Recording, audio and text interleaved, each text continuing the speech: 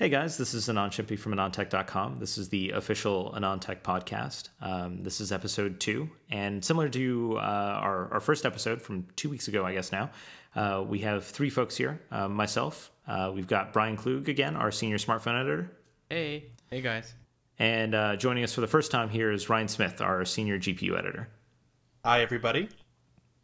So I promised last time that we talk about SoCs, but just before the call started, actually, we were on this kind of Thunderbolt rant.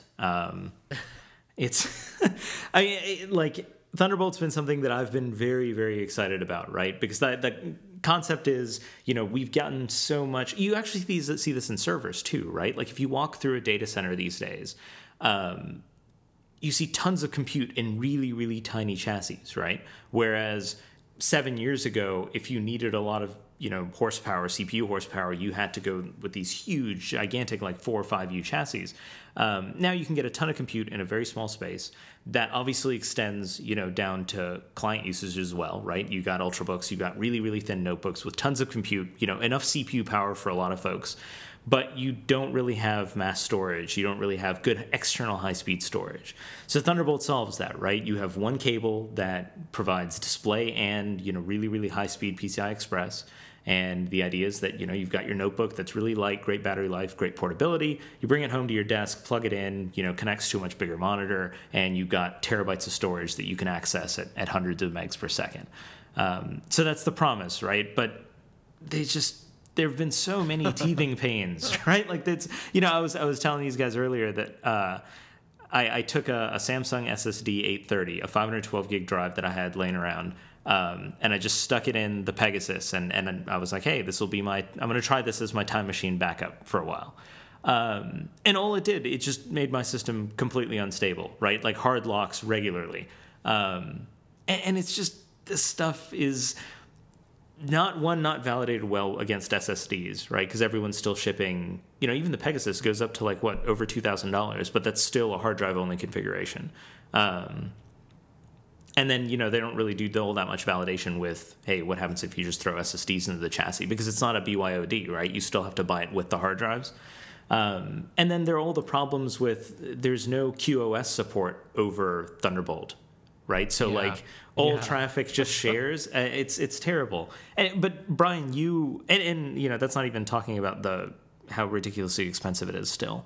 You pay a premium, and then it's like, well, maybe it will work if I put SSDs in. Yeah, it's. Of course, you're not the normal customer, right? That's true.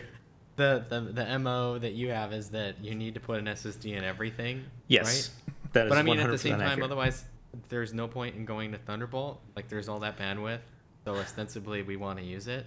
Well, so I know a guy who, he has like a 13-inch MacBook Air, and he has like the 12 terabyte Pegasus.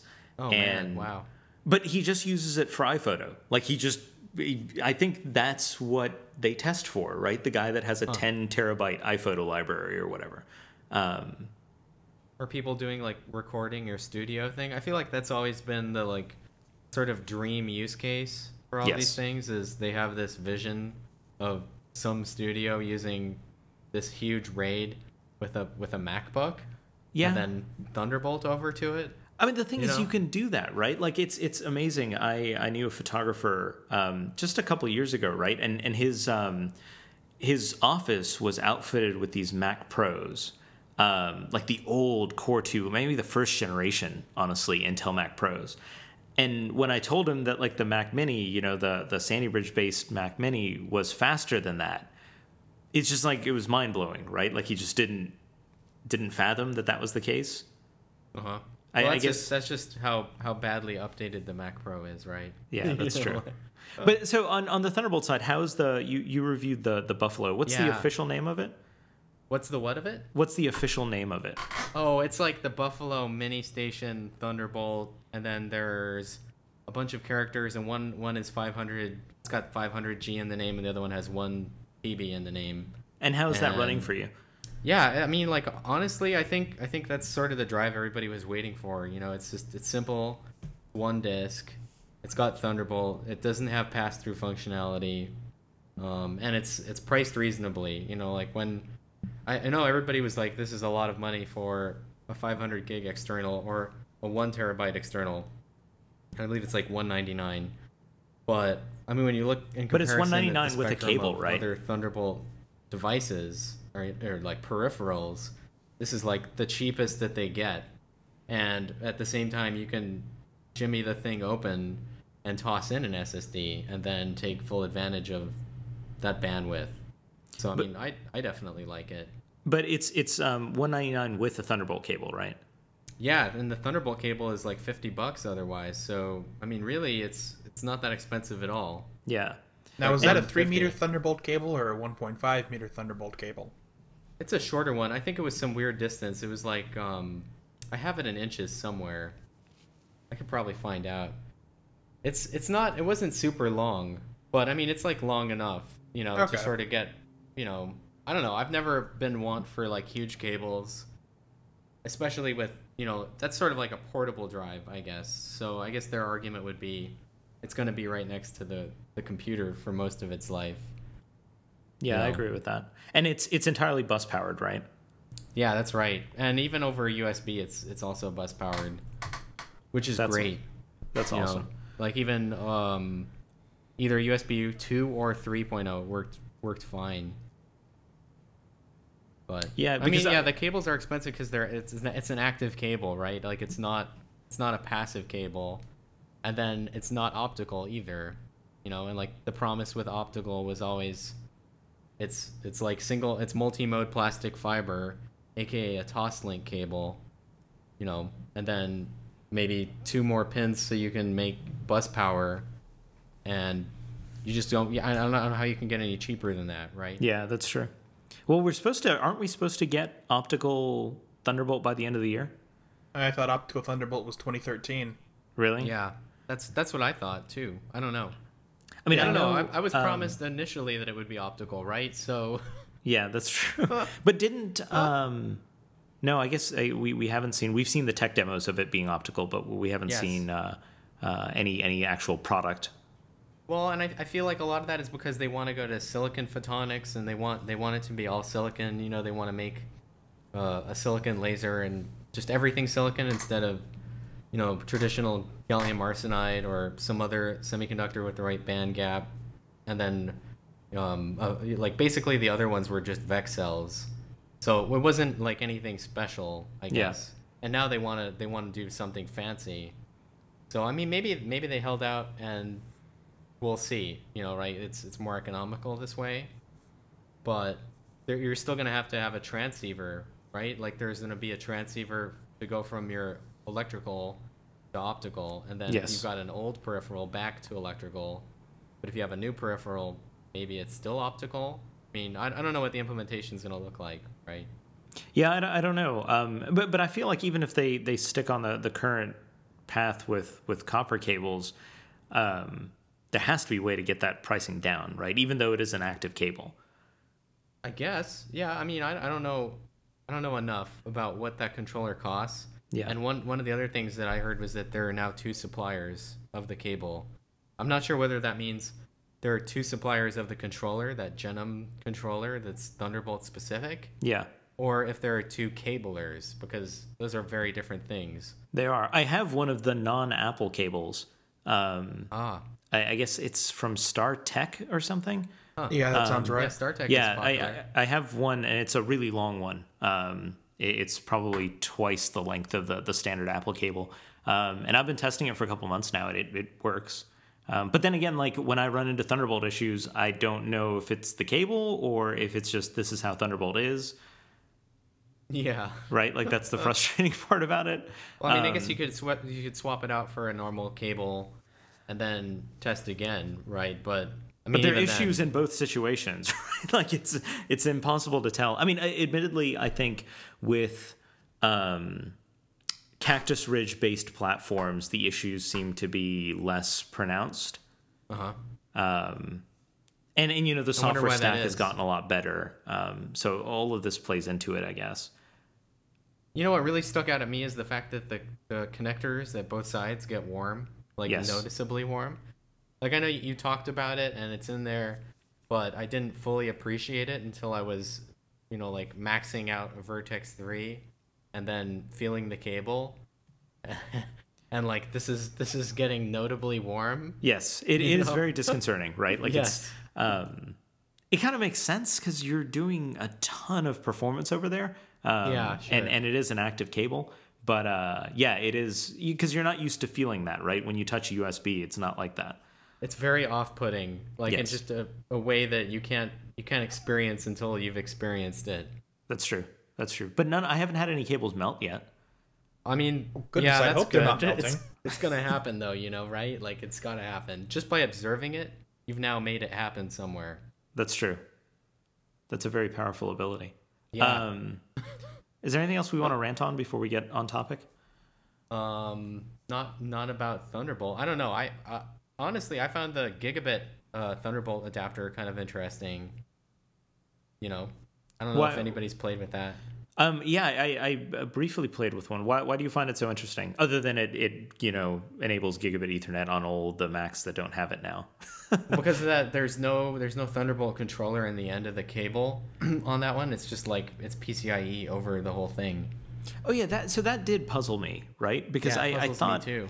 Thunderbolt was muxed, right? So like if you sit there and you like examine the signal at the end of a cable, you shouldn't just be able to get PCIe out of it. Well, has anyone confirmed whether the Thunderbolt the Thunderbolt gigabit adapter actually works at the end of a Thunderbolt chain, or does it only work when directly plugged into a Mac? It's a good question too. I would assume that the controller at the endpoint can also do the thing where it demuxes PCIe and then it's somehow just PCIe. Interesting. So it would have to somehow tell the thing before it in the chain? Yeah, exactly. I mean, and it has that signaling, like you saw the PDF that I sent. Yeah, that's true. I don't know. I just found that interesting. It's definitely not the implementation that I expected. No, me neither. But I mean, I guess that's how they had to hit that. What is it? It's $30, right? Yeah. I want to try it. I mean, even though I have gigabit already. You don't need for it. Yeah, I don't need the port. No, that is really interesting. It's kind of cool, right? Because then effectively you just have a PCI Express port on your notebook. Exactly. Yeah. Although apparently, if you run it under Linux, there are still some weird issues. I'm not sure about. I don't Interesting. know. So I am OWC's sending a PCIe, like an external PCIe chassis. Oh, really? Yeah. Like dump whatever you want into it? Next week, I think. Really? We're talking something suitable for putting a video card in, or? So no video cards are on their official compatibility list. But you're going to do it. Yeah, I mean, I'm going to put a video card in it, right? Like, I'm curious to see how that works. I mean, presumably it should just work as long as you have driver support under OS 10. Correct.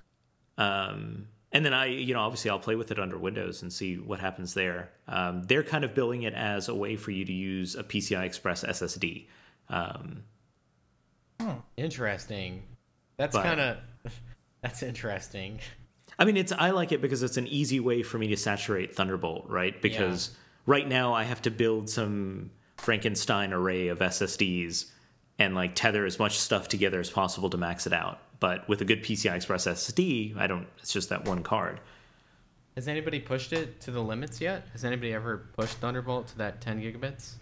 I think we've gotten very close. Yeah, I think we got as far as anyone has. Interesting. Right? So I want to see it break. You got to see the failure mode. I mean, the highest we got was 8 gigabit, around that. Eventually you're going to make Thunderbolt break, though. I know it's going to happen. You're going to do it. See, I don't think I think I've already made it break, right? Like the whole dropping packets of like USB and the audio traffic. That's magical. That's just not good. So OS 10 10.8.1 came out. That's right. I'm hoping that it fixes a lot of stuff. Oh, are we going to go rant about QuickSync? Can we please? Yes, I have to talk about QuickSync. Yes. Oh, I don't know. Why is no one readers, else as upset about knows. QuickSync not being used all over the place as I am? I don't think very many people realize its true capabilities. So Dustin, sorry, go ahead. For readers, you need to realize that Anand daily complains about how OS 10 does not use QuickSync at all. Like, well, okay, so actually, so I remember somebody on Twitter was like, Have you used 10.8 or something? And I saw your response, and it was just, no, QuickSync is not used. Well, so, okay, QuickSync is technically used in Apple's wireless display stuff, so it's supported in AirPlay. Yes. And it's also technically used in FaceTime. But and the feature list for Mountain Lion says that it is supported in QuickTime for exporting using the standard HD profiles. But exactly, yeah. I can't make it happen. Like, I don't know what I'm doing wrong, and I can't make it happen either. Yeah, I haven't tried it on 10.8.1 to see if that fixes things. But and it's like horribly disappointing that it's not supported anywhere in OS 10. Because like that's the, of all the companies to have a huge need for it, it's Apple, right? Apple was they effectively said, hey, our mainstream Mac is the MacBook Air, which I thought was a pretty bold statement, right? They went ultra portable as the mainstream solution, which, you go back 7 years ago and that would have been unheard of. Yeah. Well, like it or hate it, they went that direction. Yeah. But so, you look at it and say, well, what do you give up if you're a consumer? The one thing you give up versus the Pro, if you're just a normal consumer, doesn't care about upgrading on their own, you do give up a lot of video transcode performance. And QuickSync could totally solve all of that, right? So it seems like of all the companies that would be motivated to make as much use of QuickSync as possible, it would be Apple. But we just haven't seen it. And it's weird, even if you look in the PC space, right? So we have some of the most frequently used QuickSync apps, at least when I go to, hey, what can I use to test QuickSync performance? It's stuff made by ArcSoft and Cyberlink. And, they've gotten better over the years, but that's not like my go-to set of companies, right? Like it's bizarre. And whenever I ask Intel about this, I always, it's always unofficial, but the response I always get is, well, just wait for Broadwell, right? Like, we're going to have some really cool stuff there, and then no one will be able to not use it. But it's absurd. What do they mean by that? They mean better quality, better PSNR, or so I think by the time we get to Broadwell, you will be able to do whatever QuickSync in Broadwell is. We'll be able to deliver quality identical to the x86 software path. Wow, that's a bold promise. Yeah, but I don't care, right? Like, this is our second generation of QuickSync. I want it now, and I think it's. I don't know. I mean, obviously, so Intel has the Intel Media SDK, so everyone on the Windows side can presumably just implement it. But there is no Media SDK for OS 10, and neither side, Apple nor Intel, will tell me why that's the case. Well, I feel like the answer is I mean, you can speculate and pretty much just guess that Apple feels that quality isn't there. Right. That would be my assumption too. Yeah, and I think the reason that we don't see it sometimes is because we're not using the correct source. Like they must have a list of sources. Like these insert parameters for the video profile will get the QuickSync code path, whereas these other ones will just do in software. Yeah. Right. And it's weird because even using just iPhone video, like I just recorded some iPhone video, which is like baseline 24 megabits, so it's like not that great of an encoder. Yeah. And then you go and encode to 720p using their preset, and it just seems to be all CPU, like just 100%. Yeah, I don't know what the what special input, because like QuickSync, I mean it's built around H.264, right? Like that's an accepted valid input for it. Yes. But I don't know. That's really frustrating. And I don't like that the answer is, well, in a couple of years it'll be awesome. I guess, I don't know. Maybe it's a test of my patience. Well, I mean, it's that way for most Intel technologies. No, I mean, QuickSync at launch, right, had software support. Again, admittedly, it was like from Cyberlink and ArcSoft. Mm-hmm. Who had been probably, they were partners of some kind. Yeah. And I mean, those applications aren't that great either, right? Like there's no, Ganesh from our team, he was giving me a hard time because my benchmark where I take a Blu-ray source and transcode it, you can't actually do that in a good way using any of the publicly available tools, right? Because it won't take like a DTS audio source and transcode that to anything. I don't really care because I'm using it as a proof point for video performance, but like my benchmark output file has no audio. Yeah. So it's still frustrating, even on the Windows side. Speaking of which, we shouldn't just beat up on Apple. So Windows 8 is happening soon. And that's an interesting topic. Now we can beat up on Microsoft. Yeah. I mean, it's. Did you see they have a new logo out today based on Windows 8? Yeah, squares. I don't understand I don't really care so much about the logo side of the discussion, right? Like I'm glad that they're spending money on marketing or something, I guess. But no, well, that's an important thing though, right? Like the logos are now 100% all Metro styled, right? Like everything. You can't call it Metro anymore. It's now a tile on Windows Phone 7.5, Windows Phone 8, the Xbox interface, Windows 8 desktop, Windows 8 server, like Windows RT. It's tiles everywhere. So them moving to Microsoft and then our logo, the window iconic thing, is now a tile, right? Like before it was actually a window. Yeah. No, that's true. I mean, I guess it does promise unification, although I'm guessing that the tiled UI is not a part of Server 8. It is. Is it? It is. It is. Yeah, you get the start screen in Server 8 just like you do Desktop 8. Are you kidding me? No, I haven't actually looked into this. Wait, hold on, why? Is there a point to that? Consistency, I guess. That they're using the tiles everywhere else. Because we don't want to confuse people. No, but okay. I mean, Brian, you were actually the first person that kind of brought this up, right? Or the first person I'd ever heard articulate. What was it? Well, I mean, you pointed out, right? So I don't actually hate Windows 8, right? I think Windows 8 is, for years Microsoft gave us tablets running a desktop OS, and they failed. Yes. They didn't just fail because the hardware was terrible, but they failed because you had a desktop UI on a tablet. With Media Center, Microsoft realized that, hey, if you're going to have a different usage model, you need a different UI. And that's why, no one really hated Media Center, like they did tablets at least. But here, the one thing you pointed out is Microsoft's making the same mistake in reverse, right? So they're giving us a tablet UI for tablets, which is awesome, but a tablet UI for desktops, which is the same problem as before, just in reverse. Yeah, this is my big thesis, and it was even the same desktop UI on the phone, right, with Windows Mobile and Windows Phone 2003 and etc. That literally there was a start menu on your phone. Yes. That you would tap on, and there was like a close button that was like the close button. But yeah, now they're making the opposite mistake, which is, you can't have one. At least this is my theory. You can't have one UI that has more than two input paradigms, right? Like there are 3 or 4 now if you're counting. So you don't even need to run Windows 8 to know this. You can just fire up an Xbox.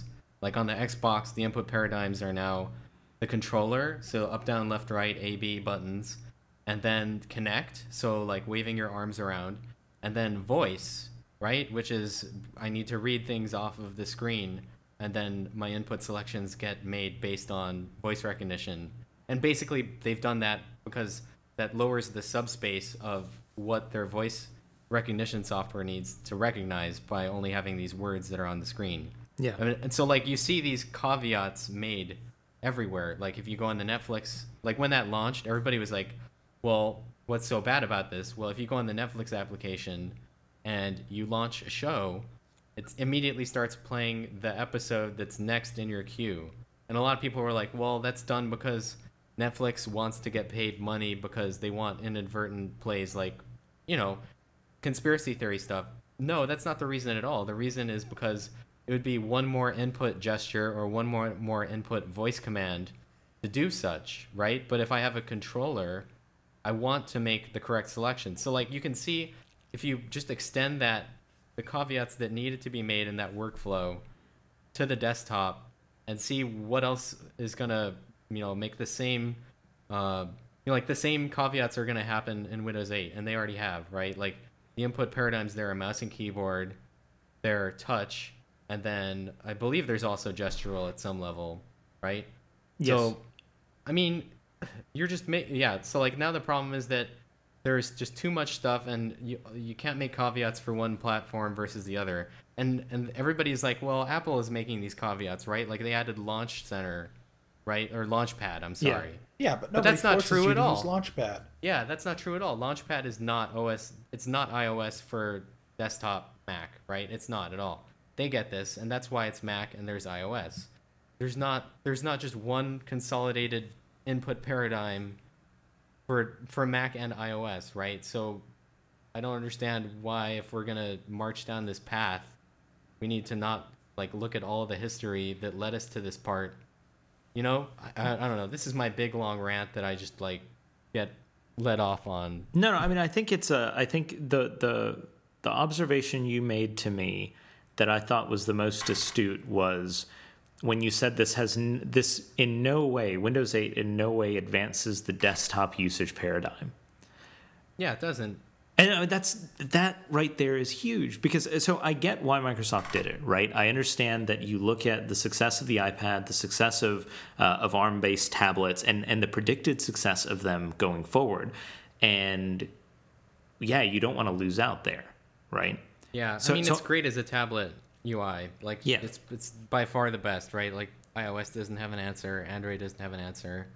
Yeah, and I think they did a great job there. The danger here is that you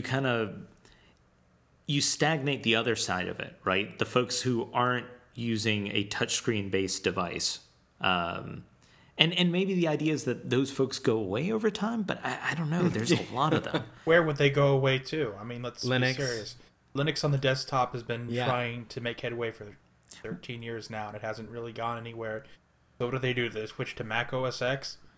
Well, so that's the thing, right? Like I look at Apple's growth, of the Mac over the past, almost 24 quarters here.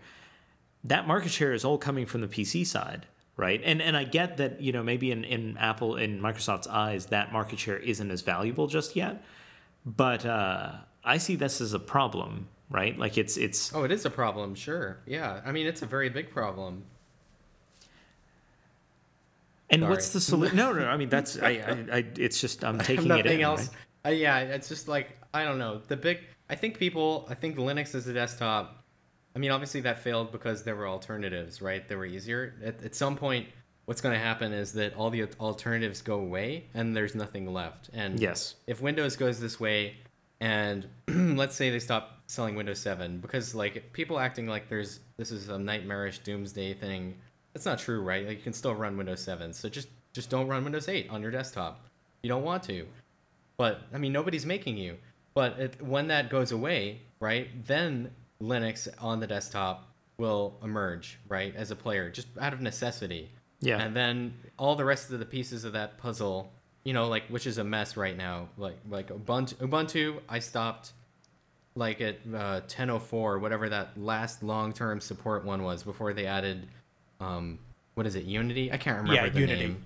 Yeah, I just can't stand it. But so anyways, all that stuff will fall into place out of necessity, I think. This is my theory. And now you see Valve hedging their bets because the Windows marketplace is basically Steam, and there's no APIs for adding a store of that kind.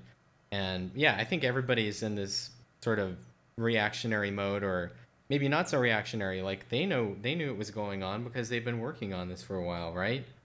So it's not a surprise to anybody, I don't think. As the resident OS junkie, I think people are having a little too much panicking about Windows 8. Metro doesn't work very well with a mouse and a keyboard. But you know what? It's not a bad operating system, despite that. I'm probably not going to upgrade to it in any rush. I'm still on Windows 7. I have a copy of Windows 8. It's not really pressing me after having to deal with Metro. But otherwise, it does everything it needs to. And quite frankly, if you don't like Metro, go install Classic Shell, and bam, Metro goes away. So, and that's why the part of Brian's observation that I focused on wasn't that, hey, I don't like Metro on the desktop. It's that it does nothing to advance the desktop usage paradigm, right? And that's my bigger concern, that there's this whole huge group of OEMs and users and folks who actively partake in that type of a usage model, and Microsoft is doing nothing to advance it. And just as we saw with Vista and with, you know, even the transition into Windows 7, it's ultimately the OEMs that supply the motherboards, the PCs, the notebooks, you know, all of the stuff that goes in there. If Microsoft doesn't deliver an advancement in some area, those OEMs all suffer, all right? Because what are they going to do? Yeah, they can't really... I mean, I don't know what their licensing situation looks like, but they can't very well just continue licensing 7, can they? Actually, they can. It's called downgrade rights. They can just license Windows 8 Pro and then execute the downgrade rights to install Windows 7 or Windows Vista on any machines they sell. But it doesn't matter. No OEM will ever sell a machine shipping an older piece of software, right? Like it's... Oh, no, they totally do. OEM sold Windows XP for years after Vista's launch. But you're talking mostly into like corporations and enterprise. Yes, corporations and enterprises, not consumer. But in the consumer space, that's not going to happen, right? Like it's and the solution, again, I don't believe that Windows 8 fundamentally takes a step backwards, right? But it doesn't take a step forwards, right? And if you're an OEM who can't sell, let's say you can't sell PCs over $1,000 because, you know, that market goes to Apple, then you need Microsoft to be helping you here, right? You need to have some sort of advantage other than, you know, above and beyond what we've already had with, you know, on the PC side, having kind of a more robust gaming ecosystem, a lot of other stuff like that. But Microsoft isn't in a spot where it can just kind of not advance things and be okay. Mm-hmm. I don't know. I mean, I want Windows 8 to be successful. I think I really agree with Ryan that as an OS, like without the UI stuff on top, it's very much an improvement, right? Like the kernel's better. There are a lot of new features that are better. Dude, I'm in love with the task manager. That new task manager is totally awesome.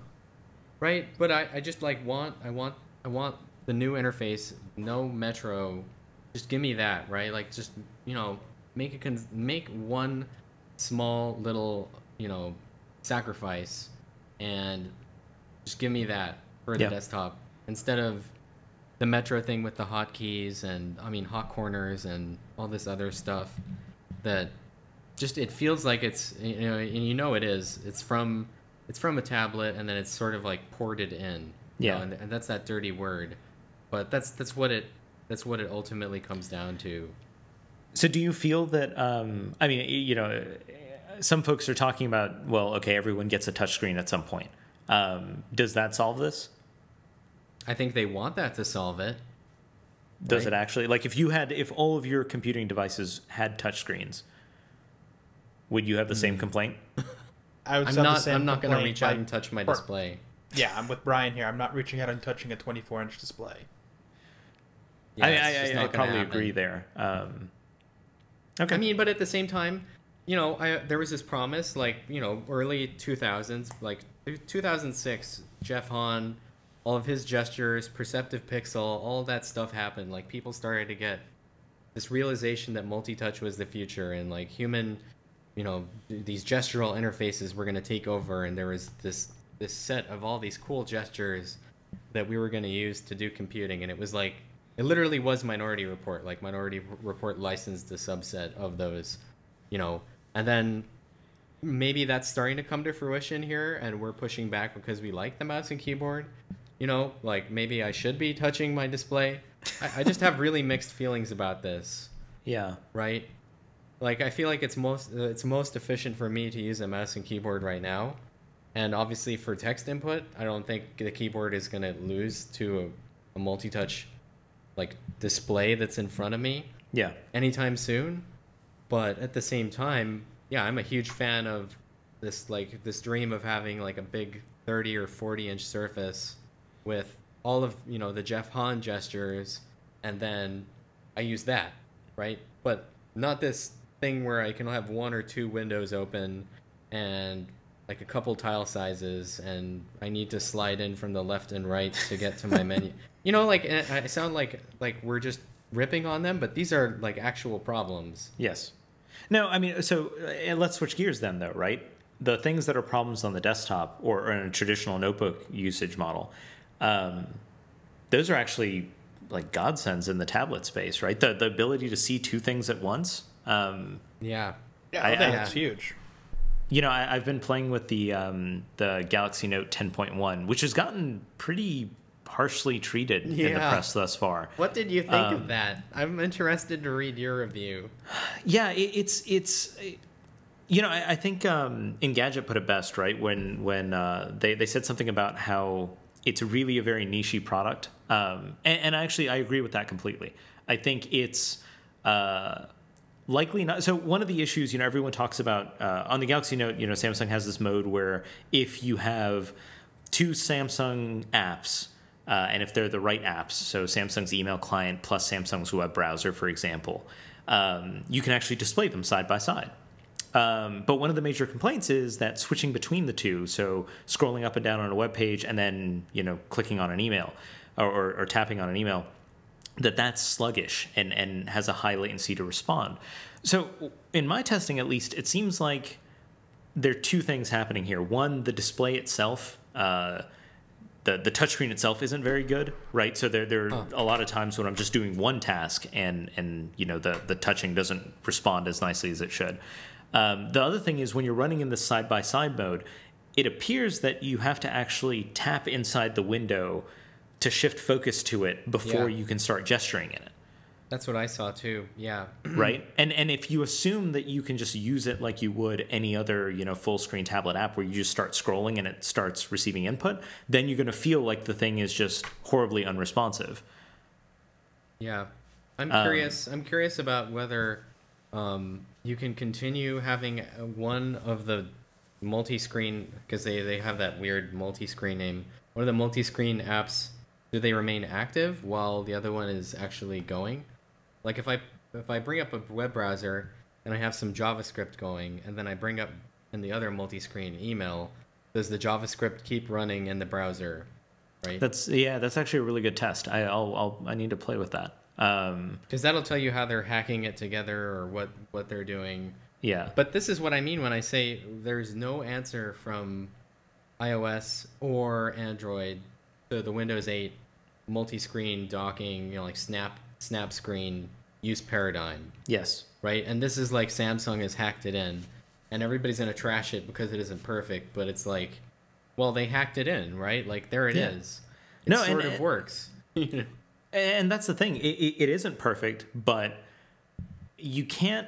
And this is a conversation I actually had with one of our editors at one point, which is you can't, on the one hand, demand innovation and penalize for people not innovating, and then at the other hand, just kind of punish people for innovating, right? Like, I'm not saying you have to go out and buy this, but credit where it's due, right? Samsung is at least doing something that honestly Google should have done with Jelly Bean. Yeah, and I expected that functionality. Like, it honestly was kind of surprising not seeing sort of a multi-window manager or something like that, like dock. Like the use case, I don't know what your use case is, but I like to sit with the browser open and then Twitter on the, like, far right a quarter of the display. And when I saw, like with Ryan at Build, that you could do that, that was sort of like a, yes, this is exactly what I want moment. But it's still not there on Android, right? Like, I have to go close out, and it's still not there on iOS, right? Like, I have this. There was one application that like hacked it together, but it was just one application with two sort of tasks going on at the same time on iOS a long time ago. Yeah, and so I agree. It's for me, it's browsing the web and some sort of communication. Right? Whether it's an IM or a tweet or email, like it's some sort of, hey, I'm actively talking to someone, but I'm still researching or reading or editing or something like that. It's the I and the O, right? Like you need to do both at the same time. Like just people IO, right? Like just deal with it. Yeah. Yeah. No, so I think Windows 8 on the tablet side really addresses that, right? And I'm really excited about that. The one aspect of it I'm not excited about is I feel like that demands a really high-res screen, Yeah. And at least the entry level Windows 8 or Windows RT tablets are all they're like 13 by 7. Yeah, it has to be. You can't have Metro applications without 13 by 7. Yeah, but I guess my point is this whole side by side thing. They're not high DPI, is what you're saying. Exactly. I want to see that, and I think that's one of the only things that I'm kind of disappointed about with Windows 8 and Windows RT. Yeah, I'm disappointed about that too. But I'm glad really we're not calling it the Retina, operating though. system, or is that a problem with the hardware? Because we've seen what it takes to drive one of those high DPI screens, unless you've got an SGX 543 MP4. Yeah, but this is like Microsoft has known this is. Sorry, go ahead. And 4 32-bit memory interfaces. Yeah. And 2. Sorry, yeah. I mean, I think, Brian, you're usually one of the first to point this out, right? Whenever there is this type of discrepancy, right, where we are clearly like a generation behind in hardware, you always point out that it's a clear indication of how long the dev cycle was in, getting this to market. Yeah. I mean, you can tell immediately what era this is competing in. Yes. It's sort of like every general wants to fight the previous war, Yeah. Like we need to be building battleships, even though it's like we have missiles now. Like your battleships will be gone immediately. Yeah. But it's like same thing. It's like, well, we need to have like cool icons and apps and stuff. But it's like, well, everybody else is like talking about high DPI now. So build a framework that gives me high DPI without without interpolating or anything. I think the assumption probably was that this year's iPad wouldn't have that ultra high res display, and obviously they made this prediction more than 12 months ago, and that's where they're kind of fighting that's why it appears that they're late to this battle. Now keep in mind the operating system itself is high DPI ready. I mean, ever since day one. Brian and I were sitting in a build session that we're talking about DPI and what your icon size should be and whatnot. They've been telling developers since day one to prepare material for high DPI. The operating system is ready for it. It's just a matter of where's the hardware.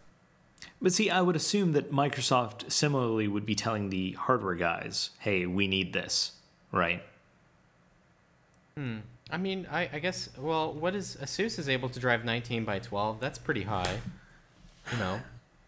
It is pretty high. I feel like the hardware is there.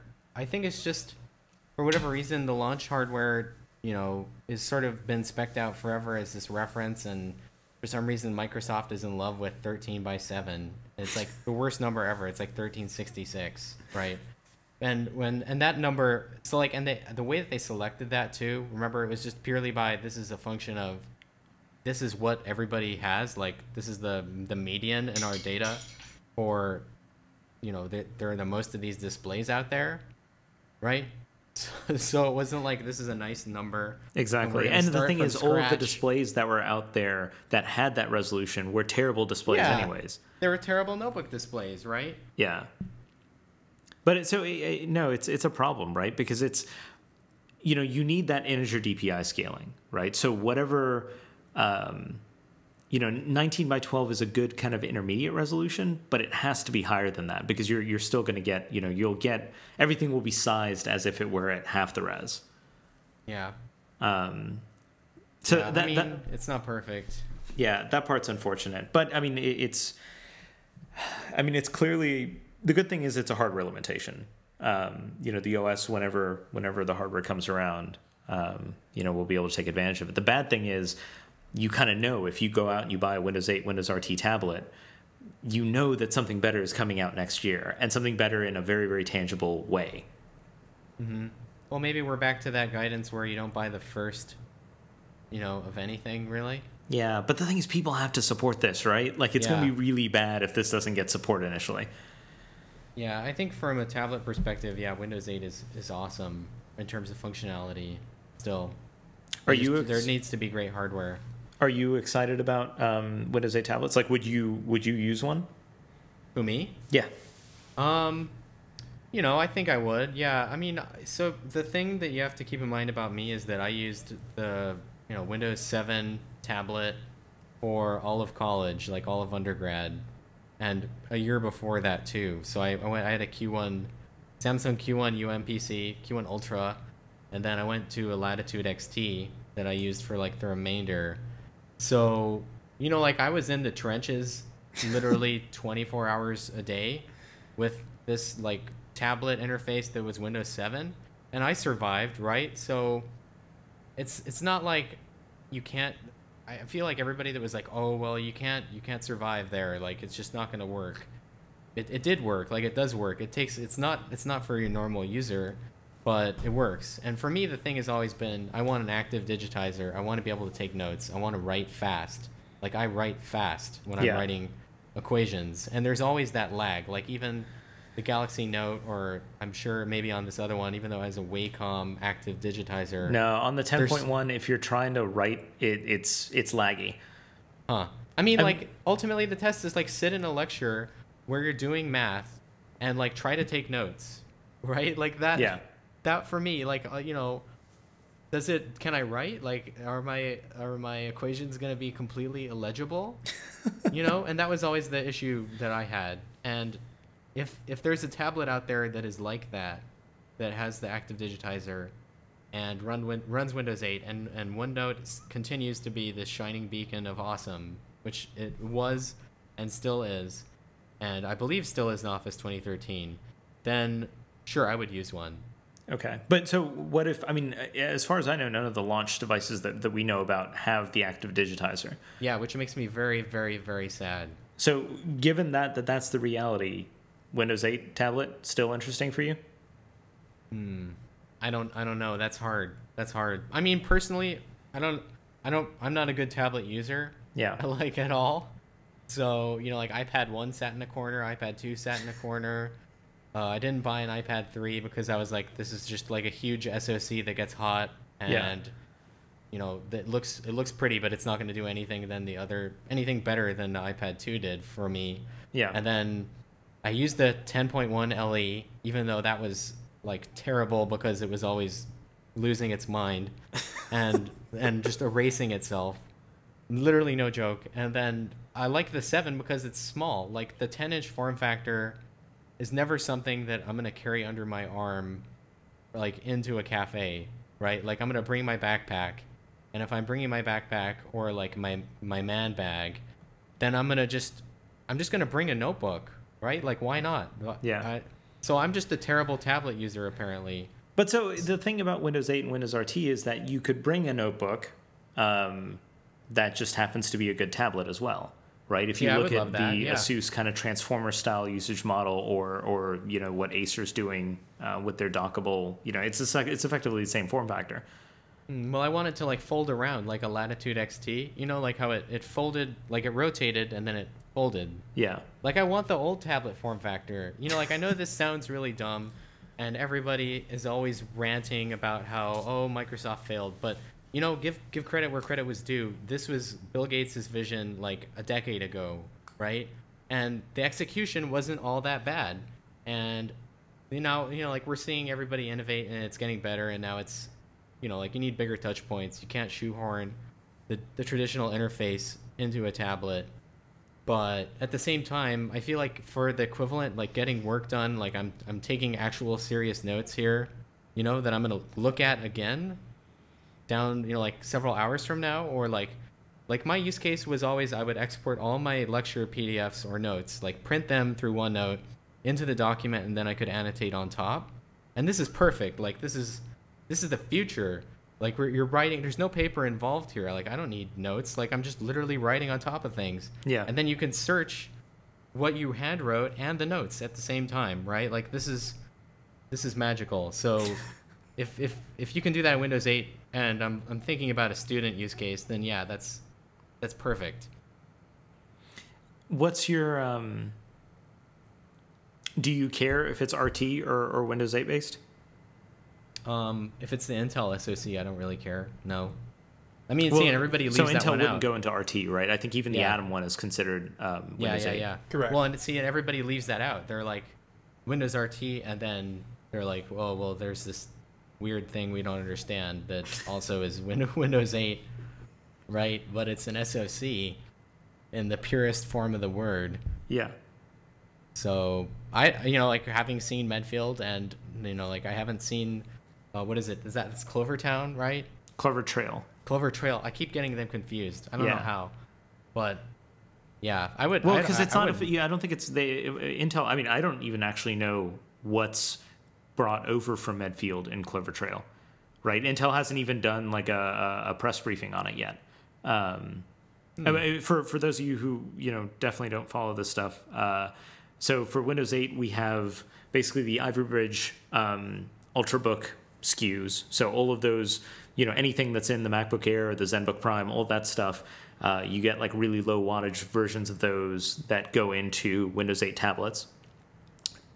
Going up against the ARM stuff, Intel also has, because obviously ARM is in the Windows RT-based tablets. Intel has a Windows 8 version of the Medfield SoC that's in like the Lava phone and the first phones, the first x86 Android phones, and that's Clover Trail. So it's it's got that same shared root system with the Medfield phones that the ARM based SoCs that go into tablets and phones have.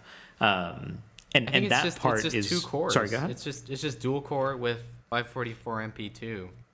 Yes. Yeah. Well, hold on. Is it 544 MP2? Yeah. Okay, so that'll be good. And what's interesting is, obviously the selling point from Intel's standpoint is if you go with this Atom-based SoC, it'll be performance and power competitive with the ARM-based SoCs, but you still get full backwards compatibility, right? Because it's x86. So anything you want to run that you would normally run on your notebook can still run here. Yeah, and I don't see any problem with that. Like, everybody's like, oh, well, it's x86. It must be, like, it has fans, But, I mean, Medfield and no doubt Clover Trail are great. Like, they're absolutely competitive. Yeah, and so that's the interesting thing, right? Like, there was this whole... Yeah, I'm waiting to get our hands on the best of the best in the ARM-based Windows RT tablet space and put it up against one of these Clover Trail platforms. Because, neither side has really announced pricing, but the kind of hints that I was getting in Taiwan a couple months ago is that, at least initially, Windows RT and Clover Trail-based Windows 8 tablets are going to be identically priced. And the advantages you get are backwards compatibility on the Windows 8 side for Atom, and then on the RT side, you get free Office. But expect both to be priced very similarly. See, in my mind, I put the Windows RT and the Intel SoC Medfield / Clover Trail ones in the same camp, like mentally. Like it's like mobile versus like desktop. That's true. And I think that's fair, right? But I guess the assumption was, ARM, because the ARM-based SoCs are typically like, $14 to $25. And Intel, even not too long ago, Intel was selling Atoms for $50 plus. The assumption was that the ARM stuff would be cheaper. But I think what ends up happening now, Intel hasn't officially announced pricing here, but I think Clover Trail ends up being the same price as the ARM-based SoCs. I hope it is. Do we know pricing for Medfield? I mean, this is 32 nanometers, so it's got to be paid off. Like, it's got to be dirt cheap. Well, right? so this is, this is like the perfect example of what competition does, right? Like I said, Intel was selling Atoms for above $50, and there's a total price ceiling on how much you can charge for a smartphone. So that extra like $25 definitely can't be added into the price, and no OEM is going to be willing to just eat that cost to support Intel. So I think the only answer is that Intel has priced both Medfield and Clover Trail, that it's priced them identically with the ARM-based alternatives. Well, that's good. Yeah, I mean, it has to be. Like, if they want to if they want to do battle, and they're serious, then yeah, I guess it's sort of a rhetorical question. It has to be priced that way. But that's awesome, right? Like, that's exactly what competition is supposed to do, and it does it. And I don't know, that part makes me really, really happy, right? Like, I don't really necessarily care who wins, ARM or Intel, in this kind of tablet space. But the fact that both are around and they're kind of driving, ARM is driving Intel's kind of innovation on the, or forcing Intel's hand on innovation in the power side.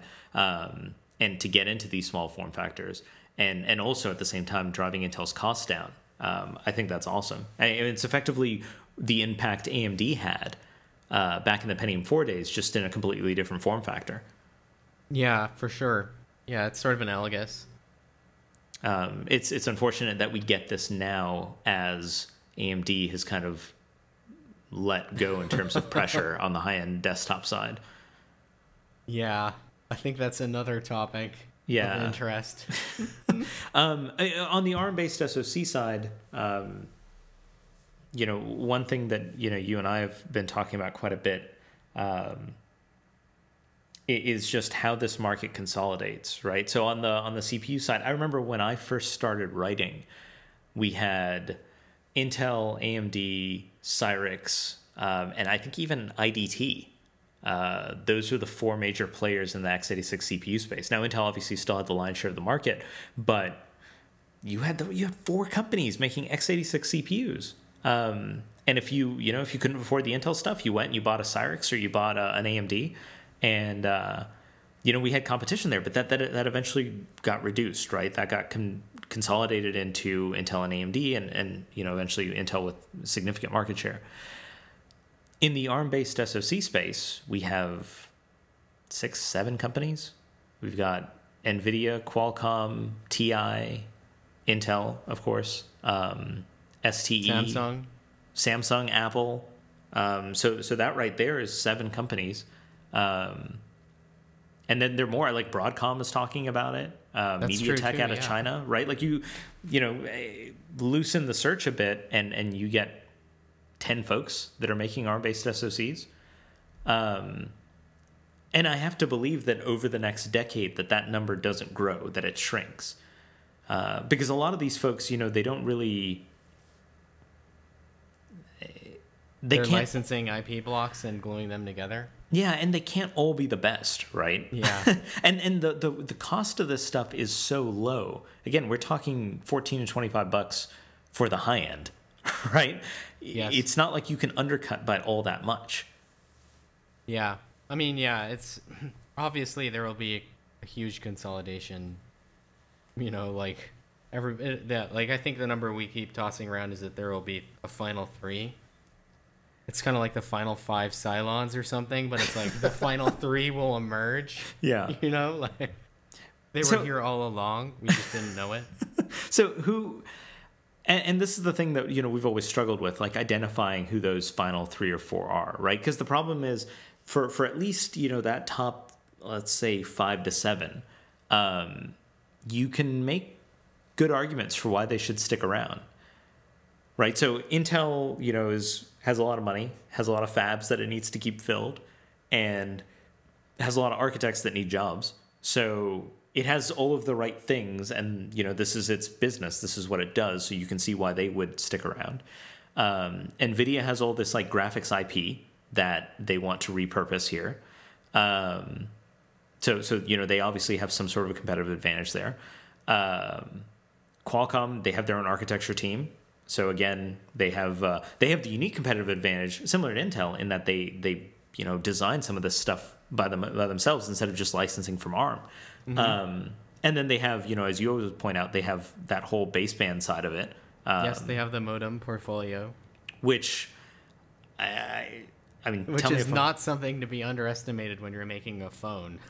I know, exactly, right? Like if you look at how much Qualcomm has cleaned up here with the first generation of integrated LTE devices. It's crazy, right? They're everywhere. You see 8960 everywhere. Yeah. So we've already gone through 3 companies, and we've listed valid reasons why all of them should be around. But then you get to Samsung. Again, Samsung has a fab, and they need to keep that making stuff. So they have like a huge financial motivation to stay in the market. Apple, even though Apple only sells to Apple, they have huge motivation as well, because they get to, you look at all of the SoC members, all of the SoC players here, and all of them had underspec'd the graphic side of things. There isn't a company that Apple could have gone to for the current generation iPad and said, hey, we'll just take this off the shelf part. Sure, yeah. So there's at least a short-term motivation for Apple to continue doing it. Well, don't you view Apple, at least their SoC side, as somewhat of an extension of Samsung? Like, at least I do mentally, is that there's always been that question of how much RTL reuse is there between an AX SoC and Samsung's SoC, and at the same time, since Apple is sort of carrying the lion's share of that part of the money, you know, like even now they're still pouring money into that fab in Austin that you could almost put them under the Samsung umbrella, right? Like similar, I guess, and if we're putting chips on the table for here's who's going to remain, you know? Yeah. So there was definitely like huge overlaps in the early days of Apple branding its own SoCs. But I feel like, you know, the past 2 generations here from Samsung, they've diverged at least on graphics, right? So Samsung now uses ARM-based graphics. Yes, that's true. Yeah, And absolutely. I know. I mean, I agree. It's just always there's that question. Yeah. Right. And there's all this talk internally, like within the industry, about how Apple's looking to TSMC at 20 nanometer and potentially spending quite a bit of money there to kind of guarantee capacity. Which would be great, I guess. But then does everybody else get to reap those benefits as well?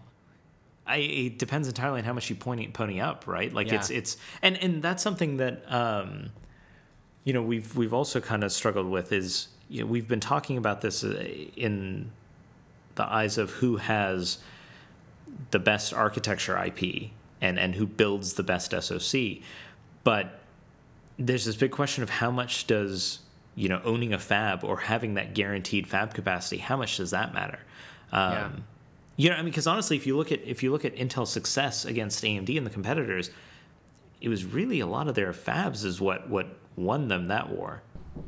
I think that when we look historically at that, that's sort of a function of how fast each process node and, you know, like each full shrink was happening, you know. And now that these gains, I've been doing a lot of thinking about this. Now that the gains are exponentially harder, and that each level on the standard, the standard roadmap is going to get more and more difficult to get to, that becomes less of a concern.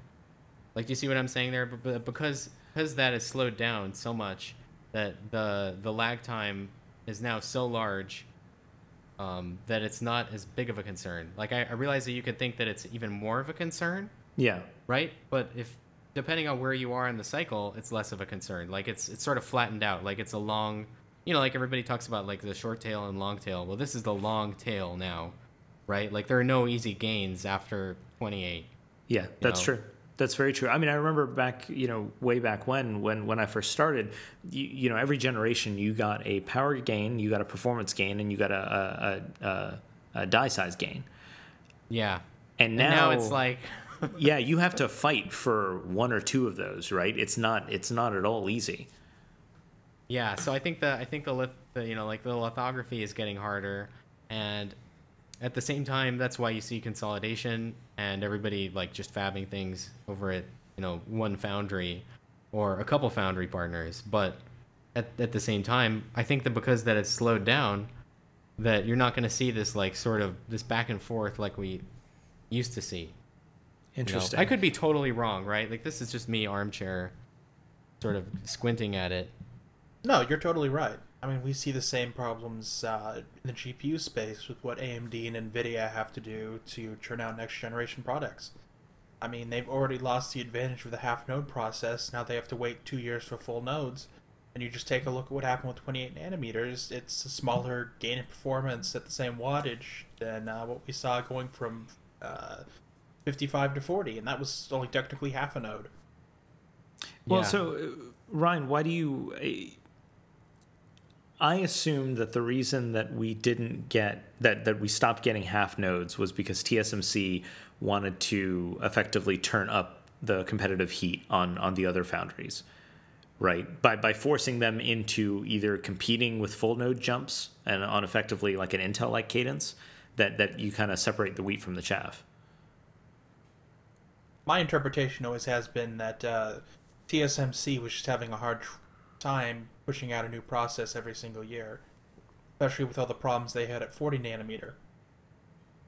Interesting. I wonder how much, like, which one's the chicken and which one's the egg, right? Because I thought that the reason they had troubles at 40 was because they tried to aggressively do a full node jump, whereas that should have been a half node. And the motivation behind doing the full node jump at 40 was to really put competitive pressure on their competition, right? Because if you're a foundry, you can compete based on kind of outspending and having tons of capacity, or you can deliver technology sooner than the alternatives.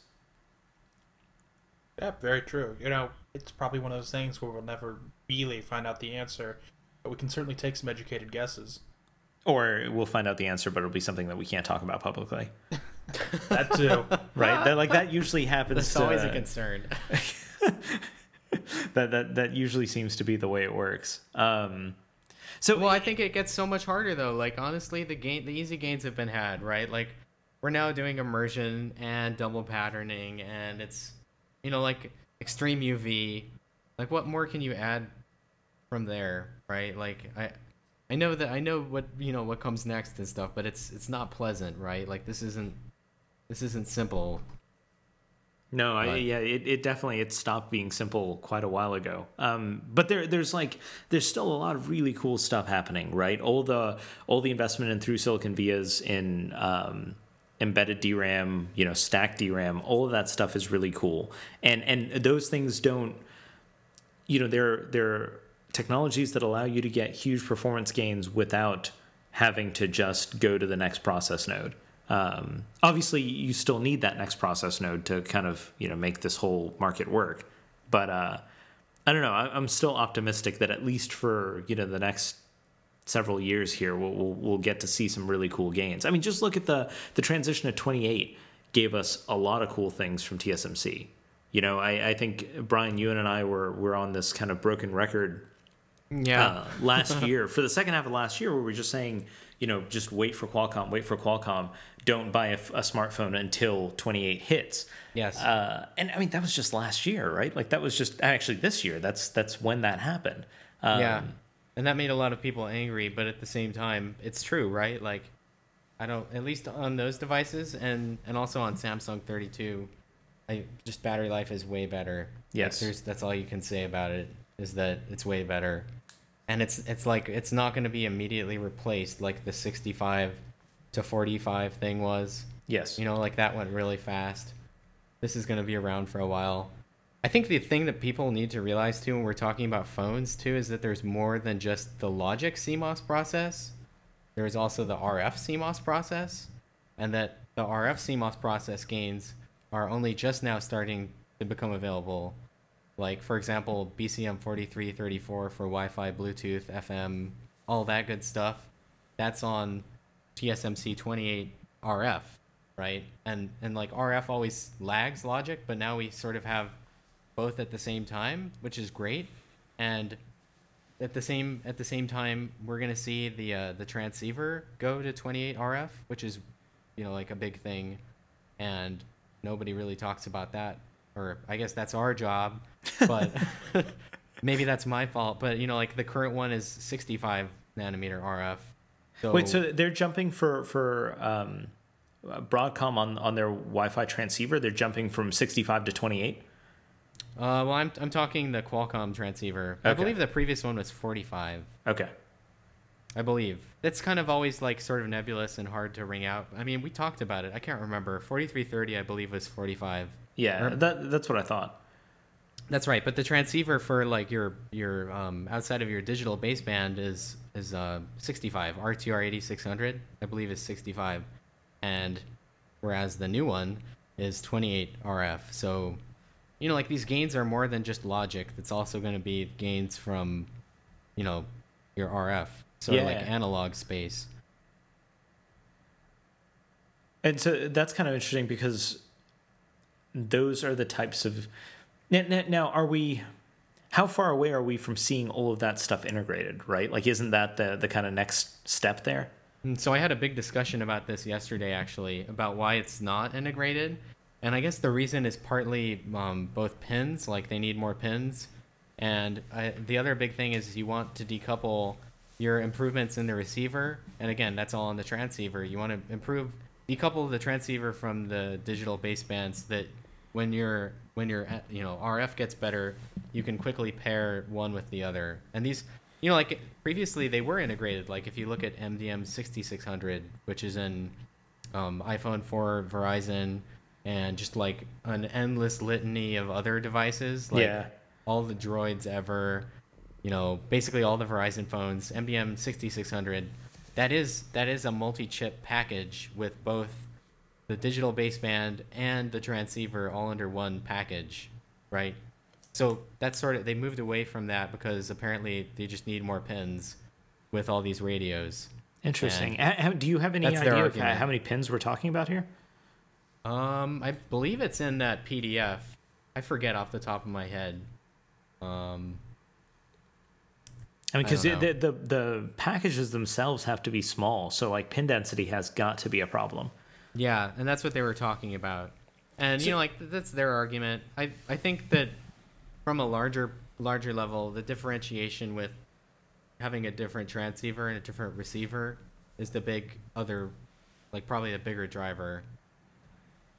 Because it's just different parts of the chain. I mean, ultimately, I believe it will get integrated, right? But it isn't there yet for whatever reason. Like we've actually moved away from it. Yeah. So I don't mind if it's not integrated as long as it's built on the same process node. Yeah. Right. The beauty of integration is that it kind of forces that, as long as it's like single die integration. Mm-hmm. Yeah. But again, I don't know how much of these. I believe it's a different process entirely. The CMOS versus logic split. Like you have MEMS. Yeah. And like when you're looking through, they're like, these are what we'll sell you in terms of like, here's what we'll do. It's different. Yes. And like the analog space is much harder because it's just different than doing logic. You're doing things like you need inductance and like their impedance matching somewhat, and like there are decoders in there, and it's sort of like it's analog, and then out comes IQ data. So it's sort of like this. That's where all the wizardry happens, right? And then you pipe that into this digital thing, and that's sort of like, well, we just write some software. And this is why I focused on digital design in college. Yeah. Before we get too far off of the SoC side, what is the kind of next SoC, ARM-based SoC that you're interested in? Well, obviously we've been talking a lot about APQ8064, the quad-core crate with Adreno 320. I mean, that's exciting. I think that we've been talking about Qualcomm a lot, so I think the other thing that's exciting is Exynos 5 quad and A15.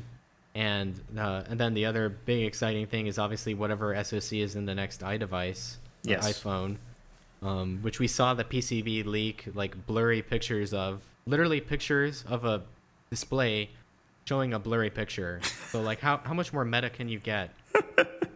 And we discussed that a bit last time. The expectation there is 32 nanometer LP from Samsung, Cortex A9s running at higher clocks. And then next year is kind of when everyone moves to A15. So by the end of this year, we'll have maybe Samsung might have a device out with A15 by the end of the year.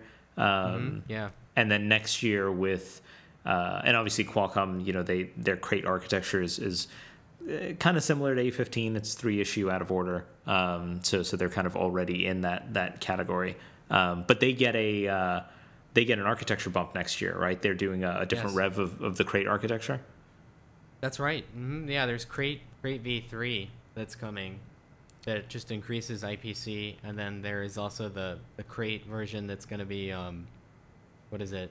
It's 28 nanometer but high K, so higher clocks. Oh, interesting. And then that'll go into like tablets and stuff, right? Yeah, although interestingly enough, there have been some parts that have leaked, and I believe it's on their roadmap that that is high K, and it's above 2 gigahertz, and it's quad core, and it also has the baseband from MDM 9X25, which is the the part that's beyond 9X15. So like 9X15 is 3GPP release 9 if you buy the 9215 version, release 9 LTE, And then the 9X25 version is release 10, so LTE advanced. But like you see how this sort of works, right? Like 8960 has the 9X15 baseband inside, and then the next whatever SoC will have the 9X25 baseband inside. So I gotcha. There's that one that's analogous, which is like 2013-ish, maybe. That one is interesting. So we'll see. So that might be in like a really, really high-end, no battery life kind of phone.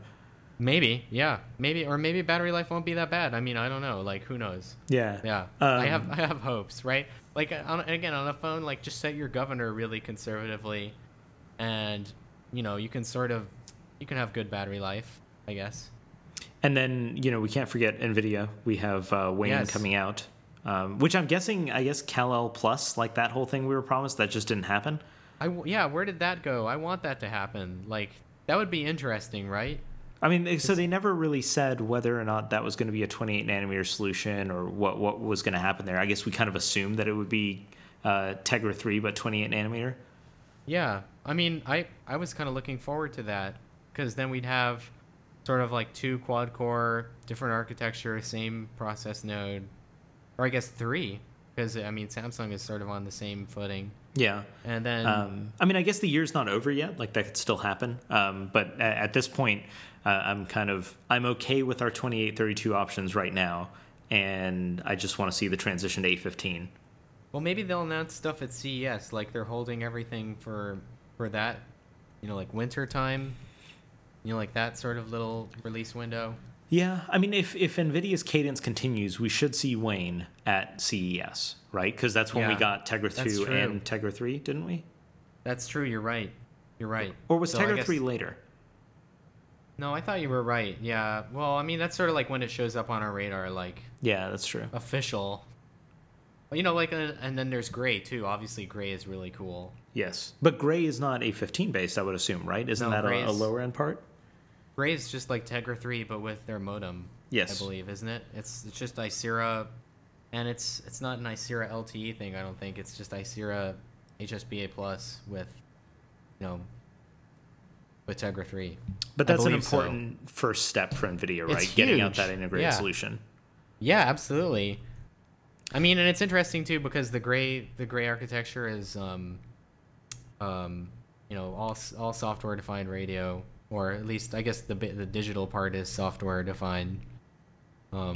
Externally they still have like this like hard RF thing that's a transceiver.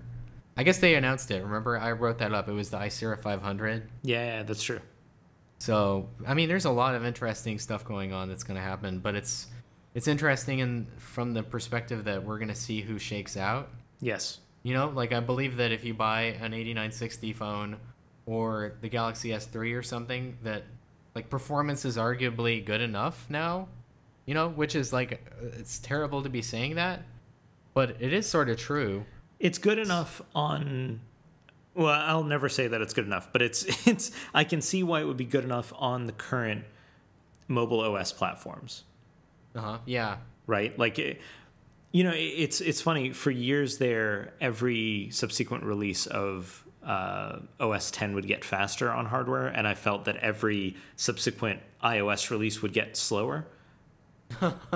Right? Because like they are adding so much more functionality, and we're kind of already at the limit of what these CPUs can do. Yeah. Well, I mean, on the iPhone side, it's always been like, if you're not running the latest one, we don't really care about you. Yes.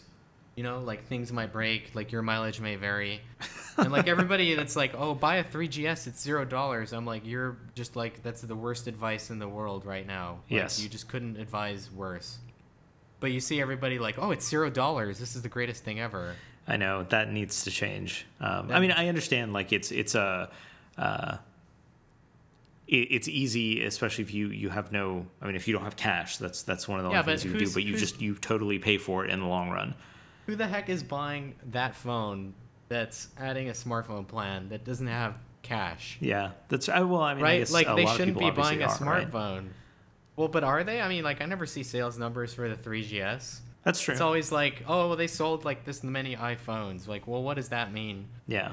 You know, like nobody should be buying a 3GS. Like it's magical. Like I don't know anybody that recommends that. I'm just like, you're living in this land where only that exists. Literally where only that exists as the $0 device. Yeah. You know, like, and who's gonna do that? Like nobody should.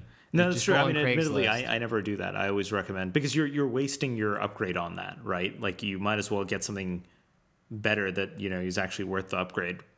Yeah.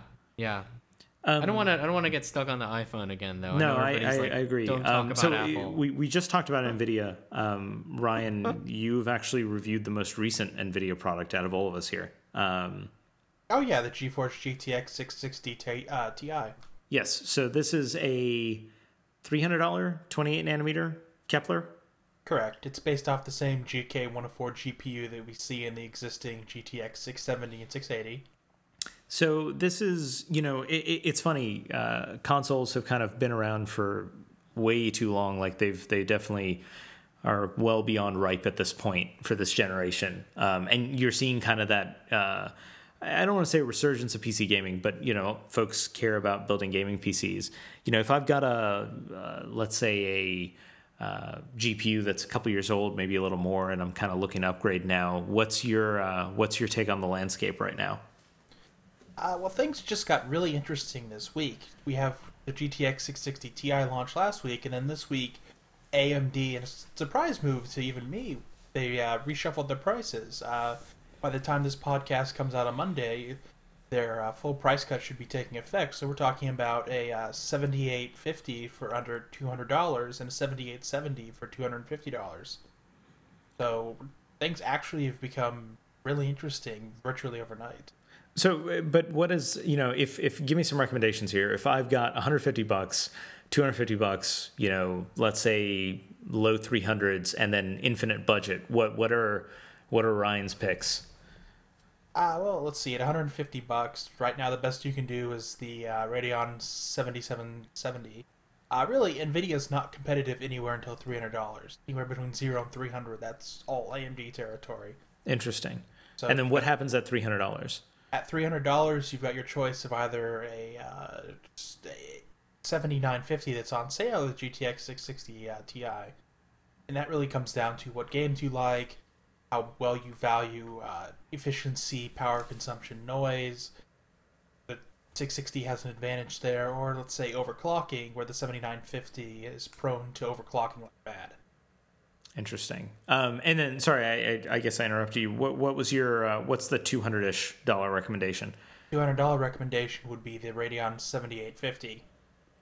And so with so many, I know we were in a period not too long ago where AMD's drivers had kind of fallen back to not being all that great. What's their current state of things right now? As far as everything we run, it looks great. You know, their 12.7 beta release back in June really put them on the right track. Crossfire performance is finally where it should be on all the games we test. Aren't encountering any weird issues, graphical corruption, just crashes, any of the little things that you don't necessarily experience regularly, but had been appearing on certain games from time. Okay, right now, I'd say their drivers are the best they've been, at least in a year and a half. Okay, and that's so you'd be okay recommending an AMD card right now for someone that maybe still has some of that bad taste in their mouth from when AMD kind of dipped a bit in terms of driver quality? Yeah, I'd say they're doing well enough right now. Okay. And then at $300, if you want something that is kind of a bit more power efficient, let's say you're building a mini ITX-based gaming machine, go 660 Ti. Otherwise, for something like MTX, yeah, 660 Ti, definitely.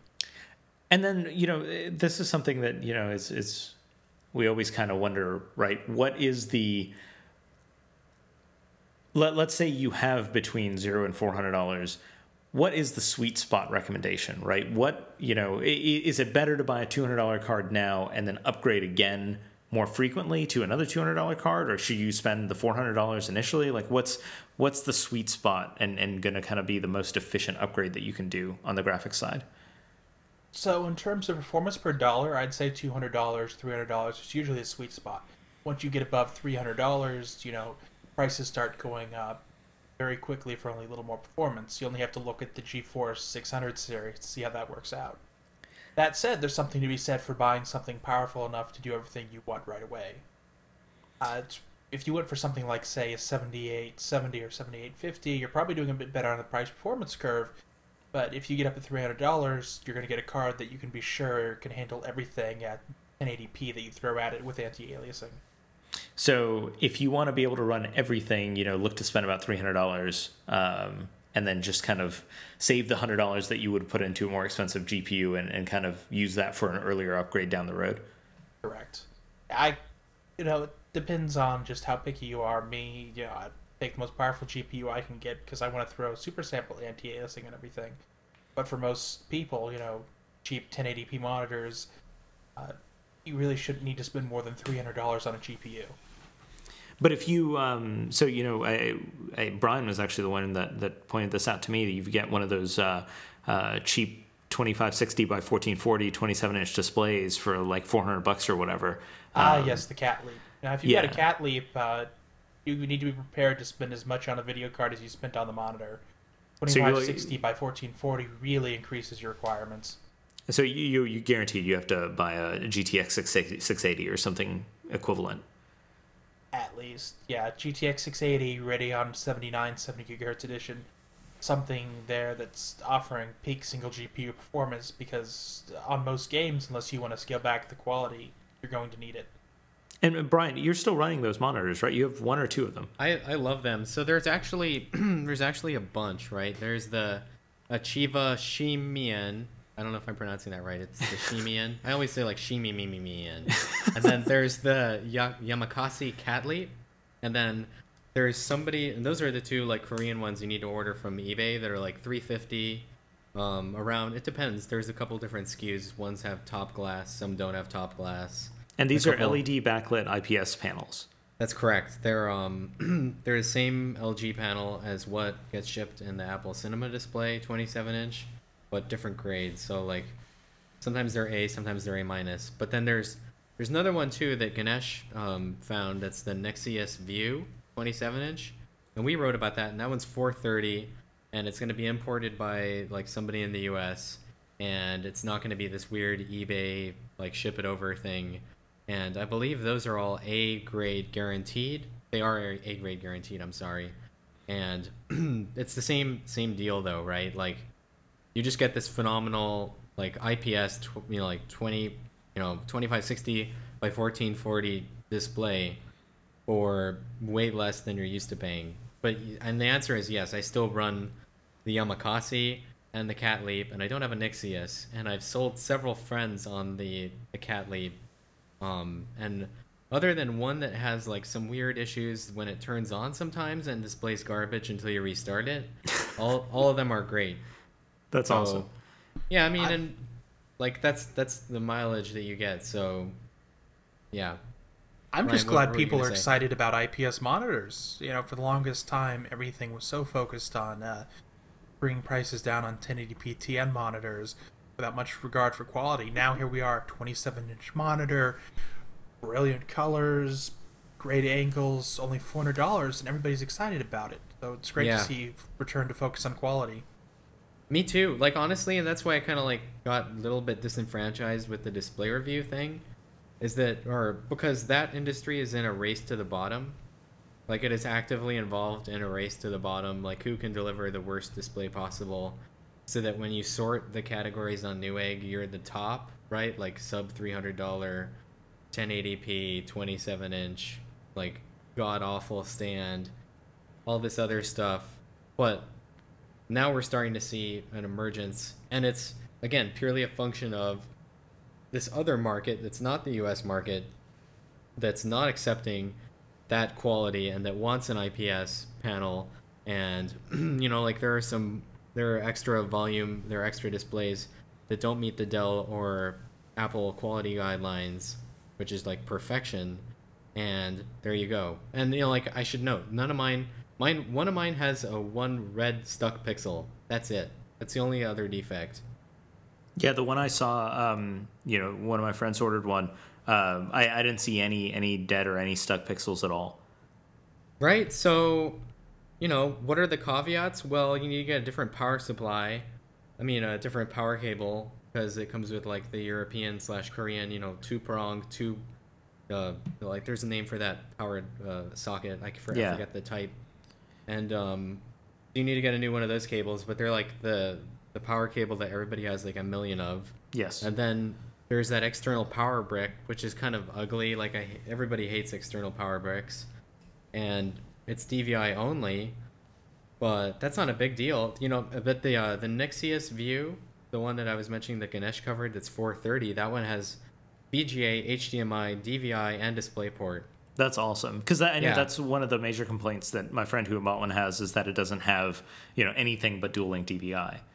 Yeah, that's weird that's a complaint to me though. Like, Ryan, I mean, am I completely insane here? What's the deal with what's the deal with DVI? Oh, so it's a complaint for him because his work laptop is a MacBook Pro that has DisplayPort out. So he would like the flexibility to be able to plug that in, but for his gaming PC, it doesn't matter at all because he has DVI, obviously. I see. Yeah, DVI is not going anywhere anytime soon. For better or worse, it's going to be with us for a while, a lot like VGA was. Although it would be nice if we could get over to DisplayPort, especially everybody using the same size DisplayPort, laptops and desktop PCs alike. Yeah, I'd be a fan of that as well. Okay, what do you think? This is a good length. Do you guys want to find a stopping point here? Sounds good to me. Yeah, okay. I think, yeah. So yeah, thank you all for listening. We will try to make this a weekly affair. So look for us back again in about a week.